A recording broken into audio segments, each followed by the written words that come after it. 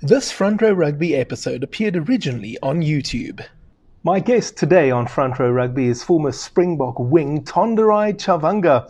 Tonderai, welcome. It's great to have you here. Wonderful, Peter. Thank you so much for having me on your show. I think I've managed to watch one or two interviews, and I think you've started something that's really cool. That's very kind of you. Thank you very much. Let's begin with the trivia question before we start our conversation. In 2010, the Springboks started their international season away from home. Who did they play against and where? If you know the answer to that, you can put it in the comment section down below. We'll also find out if Tonderai knows the answer, but we'll do that at the end of the conversation. Tonderai, let's begin with your journey from Zimbabwe to South Africa. Tell me about that. So my journey from Zim to South Africa was, my rugby journey really started by watching the '95 Rugby World Cup, and I was inspired by watching, South Africa play against New Zealand.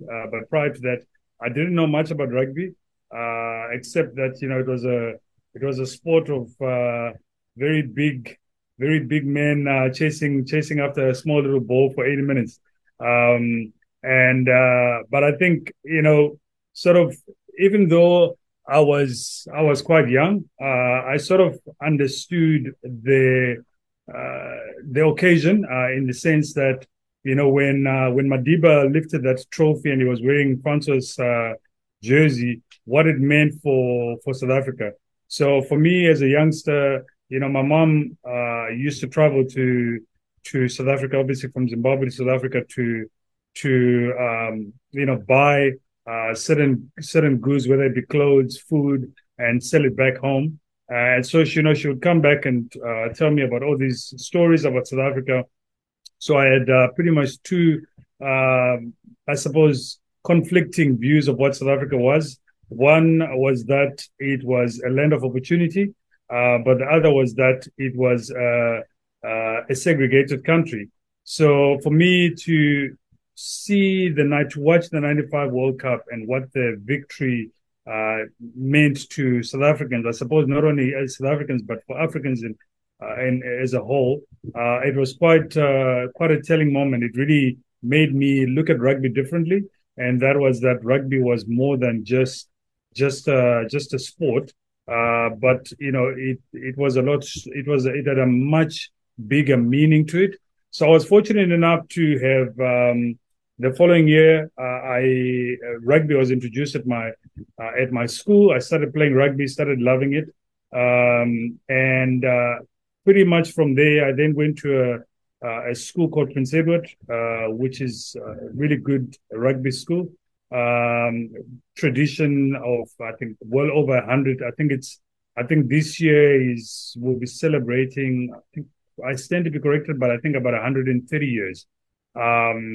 We have had several Springboks coming out of our school, including Dave Smith, Ian Robertson, who was one of my coaches. So I had this dream of playing for the Springboks, and I was fortunate enough to. I think the fact that I was coached by Ian Robertson really made me feel that it was also possible. And I think also going back to the '95 World Cup, having seen Chester Williams as a black player, he wasn't particularly as big as the other players, but he was fast and he was nimble. So I could sort of relate to that. I was like, hey, you know what? I'm not the biggest guy, but I got a bit of gas, so I can run my way out of trouble. So when through. I suppose the various tours that we had with Prince Edward, going to St. John's Festival, and obviously playing in the Craven Week, I was afforded a few options to come to South Africa. I eventually sort of chose to go to the Free State, and I think it turned out to be a pretty good move because I suppose I was kind of fast tracked into playing quite early. Rugby is something that I wanted to play professionally, and I was really fortunate that it worked out well. Tonderai, I remember seeing you for the first time playing for the Stormers in 2004. Now, You and I are more or less the same age, born in the same year. And that was a bit of a moment for me because there I was watching you, living your dream. And there I was sitting on the couch watching you. And that was one of those moments where you just realize, okay, you know what? I've got no talent and it's really not going to happen. But on that day, you were playing at fullback and eventually you switched to wing. Talk to me about how that came about. I actually played fullback at school. I think, I played fullback at school, and I think playing fullback sort of gave me that option of being involved in the game a lot more. I had a decent long boot, but unfortunately, it wasn't always consistent. I could kick the ball a mile when I kicked it, but I often did not strike it quite well. So when I played my first game for the Stormers, I actually came off the bench, and I think the match that you're referring to would have been against the Bulls when I played against the Bulls at fullback. But you know what, I felt quite comfortable. I would have been more of a running fullback than a kicking fullback. I felt pretty comfortable. I played a little bit at center when I was at the Free State at under 20 level, but I think center was not quite the position for me. But I felt quite comfortable playing both fullback and wing. How did it feel being called up for the Springboks for the first time? Man, it was, when you've dreamt and you've worked hard for something, and that moment finally comes. It was really surreal. I've got no words to describe the feeling. But I was incredibly blessed and really felt honored, not only to be representing South Africa, but as a proud Zimbabwean myself, I really felt as well that it was also an inspiration to youngsters coming from Zim, that they could also make it. But I think even when you look at from a South African standpoint, the fact that a young Zimbabwean-born player was able to play for the Springboks also meant that, hey, you know what? You live here in South Africa, you can definitely do it. If a foreigner can come here and get selected to play for the Springboks, so can you. I will forever be indebted to Jake White. I actually met Jake when I was in high school playing for Prince Edward. So I met him at the St. John's Festival. And funny enough, when I moved to the Free State, one of these fine Wednesdays, normally on Wednesdays you've got your day off.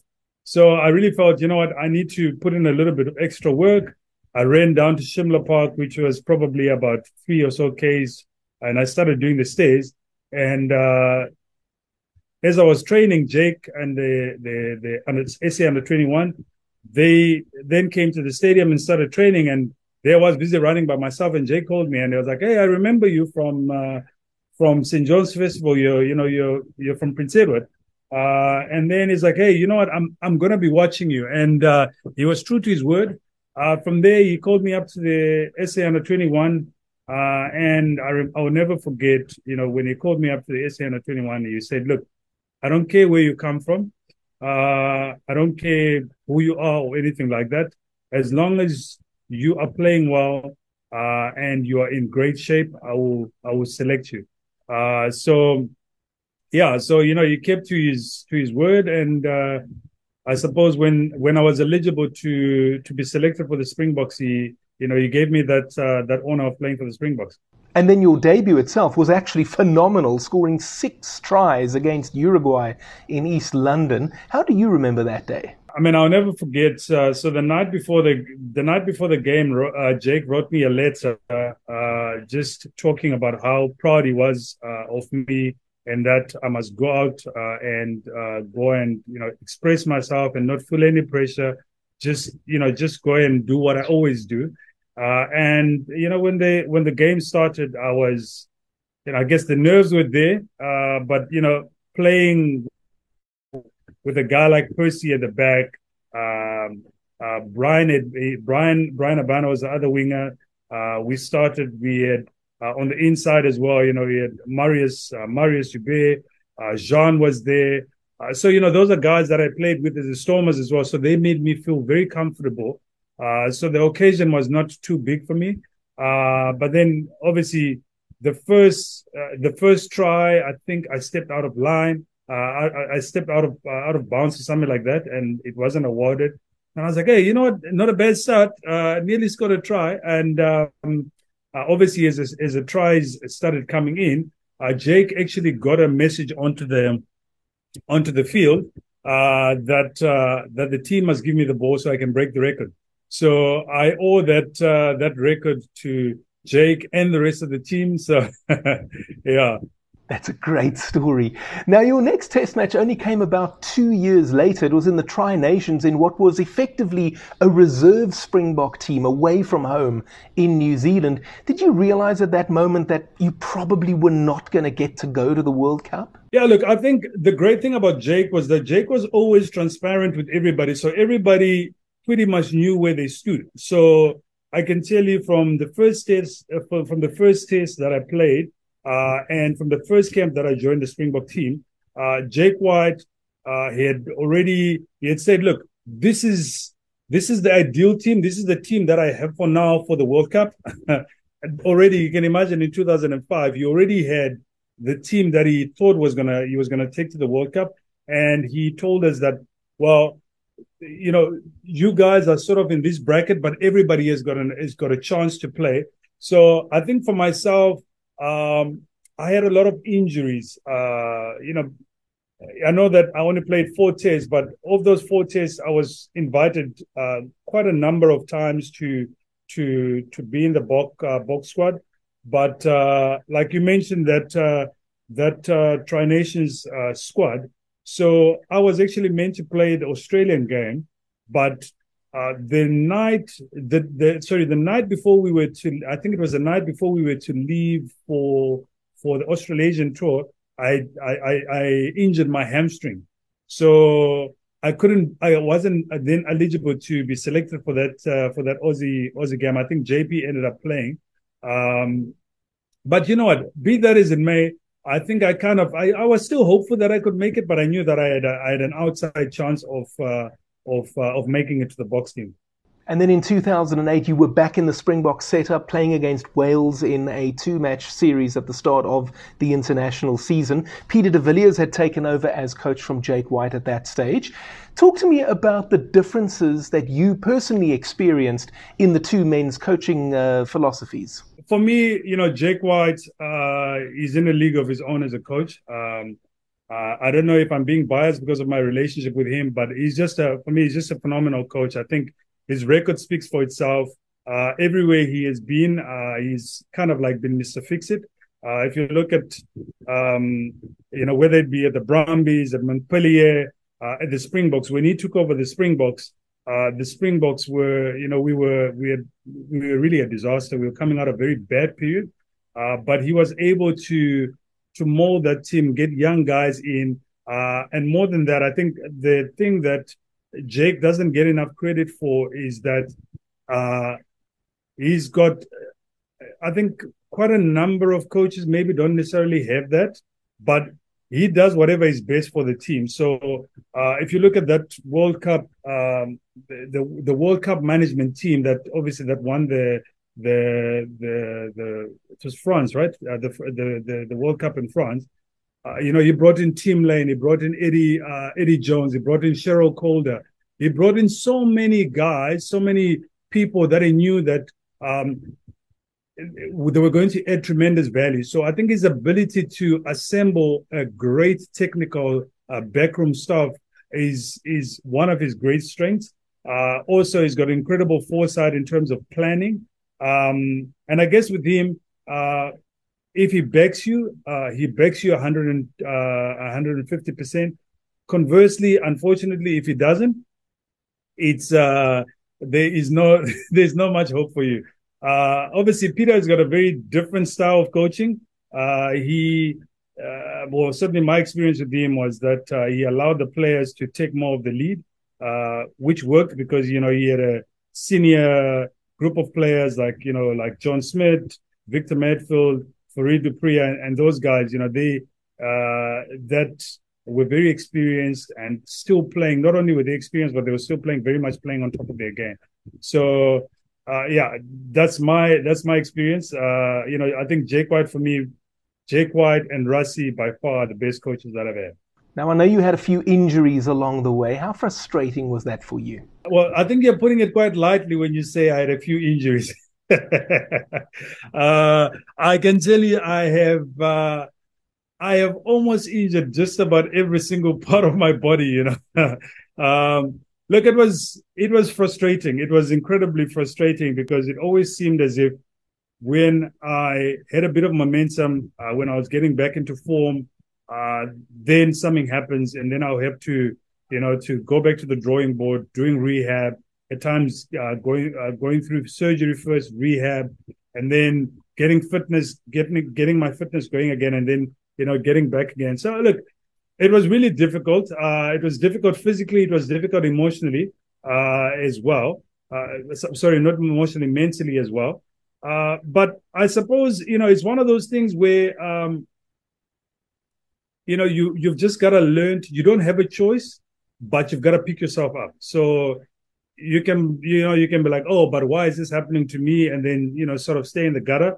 Or you can say, well, it's another opportunity to perhaps during this downtime, I can do other things that I would not have been able to do while I was playing. So I found that as well as a nice opportunity to better myself, build my network business wise. And yeah, look, I think for me as well, the fortunate thing is that I learned from a pretty early stage in my career that it's important to compartmentalize my life. Rugby, I absolutely love rugby, but rugby is what I do and not who I am. So when I was injured, I was still able to function because I was Tonderai. I wasn't Tonderai, the rugby player during that time, but I was just Tonderai. And it's the same as well as my post-rugby career. Whilst I had other different struggles, but from a mental standpoint of being out of the game, it wasn't a struggle at all because I had already sort of said to myself, rugby is going to come to an end at some point, and you know, just prepare yourself mentally for what comes next. Now, you only got to play 4 test matches for the Springboks, but you are fondly remembered by the fans. I mean, there are guys who played 30 or 40 tests and nobody remembers who they are. How does that make you feel? It really is special. I mean, unfortunately now it's people often see me and they are not sure if it's me or if it's Sia. And look, to be honest with you, I don't know where the resemblance is, but you won't believe how many people come up to me and they're like, "Hey, Sia Kolisi." I mean, I had so after we won the World Cup, the last, where was the last World Cup again? Why am I forgetting now? 2019 Japan. Yeah. After we won the Japan World Cup, I was in Dubai, and this Muslim guy comes to me and he's like, "Hey, Sia, can I have your autograph?" So yeah, look, it's an incredible honor to still have people recognize me for rugby and just have general chats. But I mean, I take it more as an honor and a privilege than anything else. Otherwise, I mean, I'm just a regular guy, you know. Okay, so remember I told you earlier how I dreamed of playing for the Springboks as well, and obviously it didn't happen, and there I was watching you living out your dream from the comfort of my mother's couch. Now, obviously there are millions of kids in South Africa that dream of playing for the Springboks, and I think it's fair to say that they think that if they achieve that dream, they're going to play 100 tests, they're going to play for a decade. But in many cases, that really isn't what happens. I mean, take, for example, you only played 4 test matches.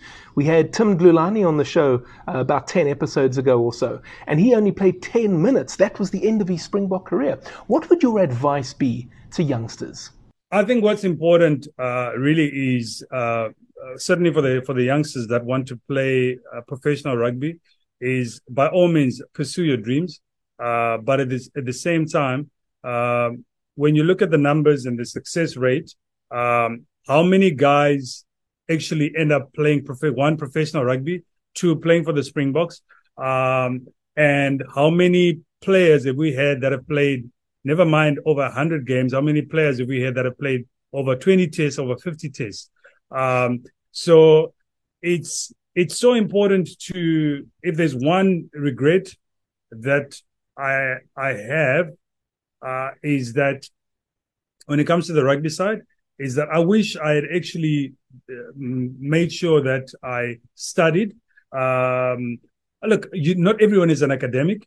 That's the reality. But I think studying and whether it be getting a degree or getting a course or doing some sort of a trade is so important, because the reality is that even if you do play 100 tests, even if you play 20 tests, whatever, for however long your career is, it's going to come to an end at some point, and you need something to then fall back on. So I think for all the youngsters out there, I would really encourage them to have a backup plan.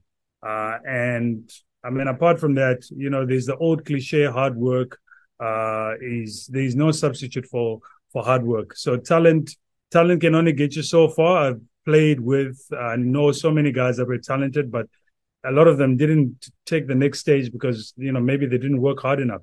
Who was your toughest opponent? That's a really difficult one. I think if you look at whether it be Super Rugby or Test, so you've got, let's say, week 1, you're playing against the Bulls, you're playing against Brian Abana. Week 2, you're playing against the Blues, you've got Joe Rokothoko. Week 3, you've got the Chiefs, you've got Sivi Vatu. and so there's no resting. But, I think there is, I was fortunate enough to have played against some of the best players in the world. It's really difficult to say who was the toughest, opponent. I think, between whether it be Brian Abana, Joe Rokothoko. I mean, I must say it was always tough playing against particularly the Fijians, because those guys are like 110, 115 kgs, and they can run just as fast as you. So, what is the funniest moment that you can share with us from your time with the Springboks? Maybe not so much with the time with the Springboks. Look, there's a lot of funny moments, but I think one of the funniest ones was when I was with the Lions, and we went to Australia. This would have been around 2010, 11, I think. So on this particular, Dick Muir was our coach. So he said, look, let's rather rent out minivans so that the guys can get around a lot freer, as opposed to having like one of those big buses. Then there's not much sort of freedom of movement. So lo and behold, we're sort of grouped into, let's say, groups of six or eight or whatever. So on one of the occasions, a guy called Hannes Franklin was driving. So he's driving in Sydney there, and those height restriction tunnels. So I wasn't in the van at the time, but anyhow, so there was a pathway that he had to drive through, but there was a height restriction to it, and he sort of didn't adhere to that. He thought everything was going to be fine, and he drove through, and he found out very quickly that he had made a very bad decision. So by the time they got back to the hotel, the van looked a little bit like a convertible. I can just imagine what that looked like. So Tonderai, tell us, what are you up to these days? So we've got a private membership club. So it's essentially a business networking organization of over 2,000 global leaders, and it's sector agnostics. And So it's an incredible way for business leaders, whether it be entrepreneurs, investors, policymakers, philanthropists, to engage. It's called the S Group. And I've also got a consulting business. So the consulting business focuses on strategic partnerships and deal facilitation. So I get involved with various opportunities to facilitate deals. So you're keeping nice and busy. That's great. Yeah, it's always a good thing. And I always say that it does not hurt being nice to people. Networking is something that I love. I love getting to know people. So I'm very much doing what I love. Let's have a look now at that trivia question again from earlier. In 2010, the Springboks started their international season away from home. Who did they play against and where? Do you know the answer, Tonderai? No, I've actually got no clue, but I know that, we normally play against Wales in the beginning. So I think it could be against Wales at the Millennium Stadium. That is exactly right. Well done. Well done. 34-31, we won that test match in Cardiff against the Welsh. Tonderai, that does bring an end to our conversation today here on Front Row Rugby. Thank you very much. It was lovely having you on as a guest, and I hope we can have you on again in the future. Fantastic. Peter, thank you so much. It was great being on your show. Great chatting to you, and all the very best with what you're doing. Last time on Front Row Rugby, we had former Springbok centre and 2004 Tri-Nations winner Devet Barry on the show. You can go and have a look at that video. It's appearing on the screen right now. Next time, we'll have another former Springbok centre, Dick Muir. This Front Row Rugby episode appeared originally on YouTube. If you enjoyed this content, please consider subscribing and sharing with your friends. See you next time.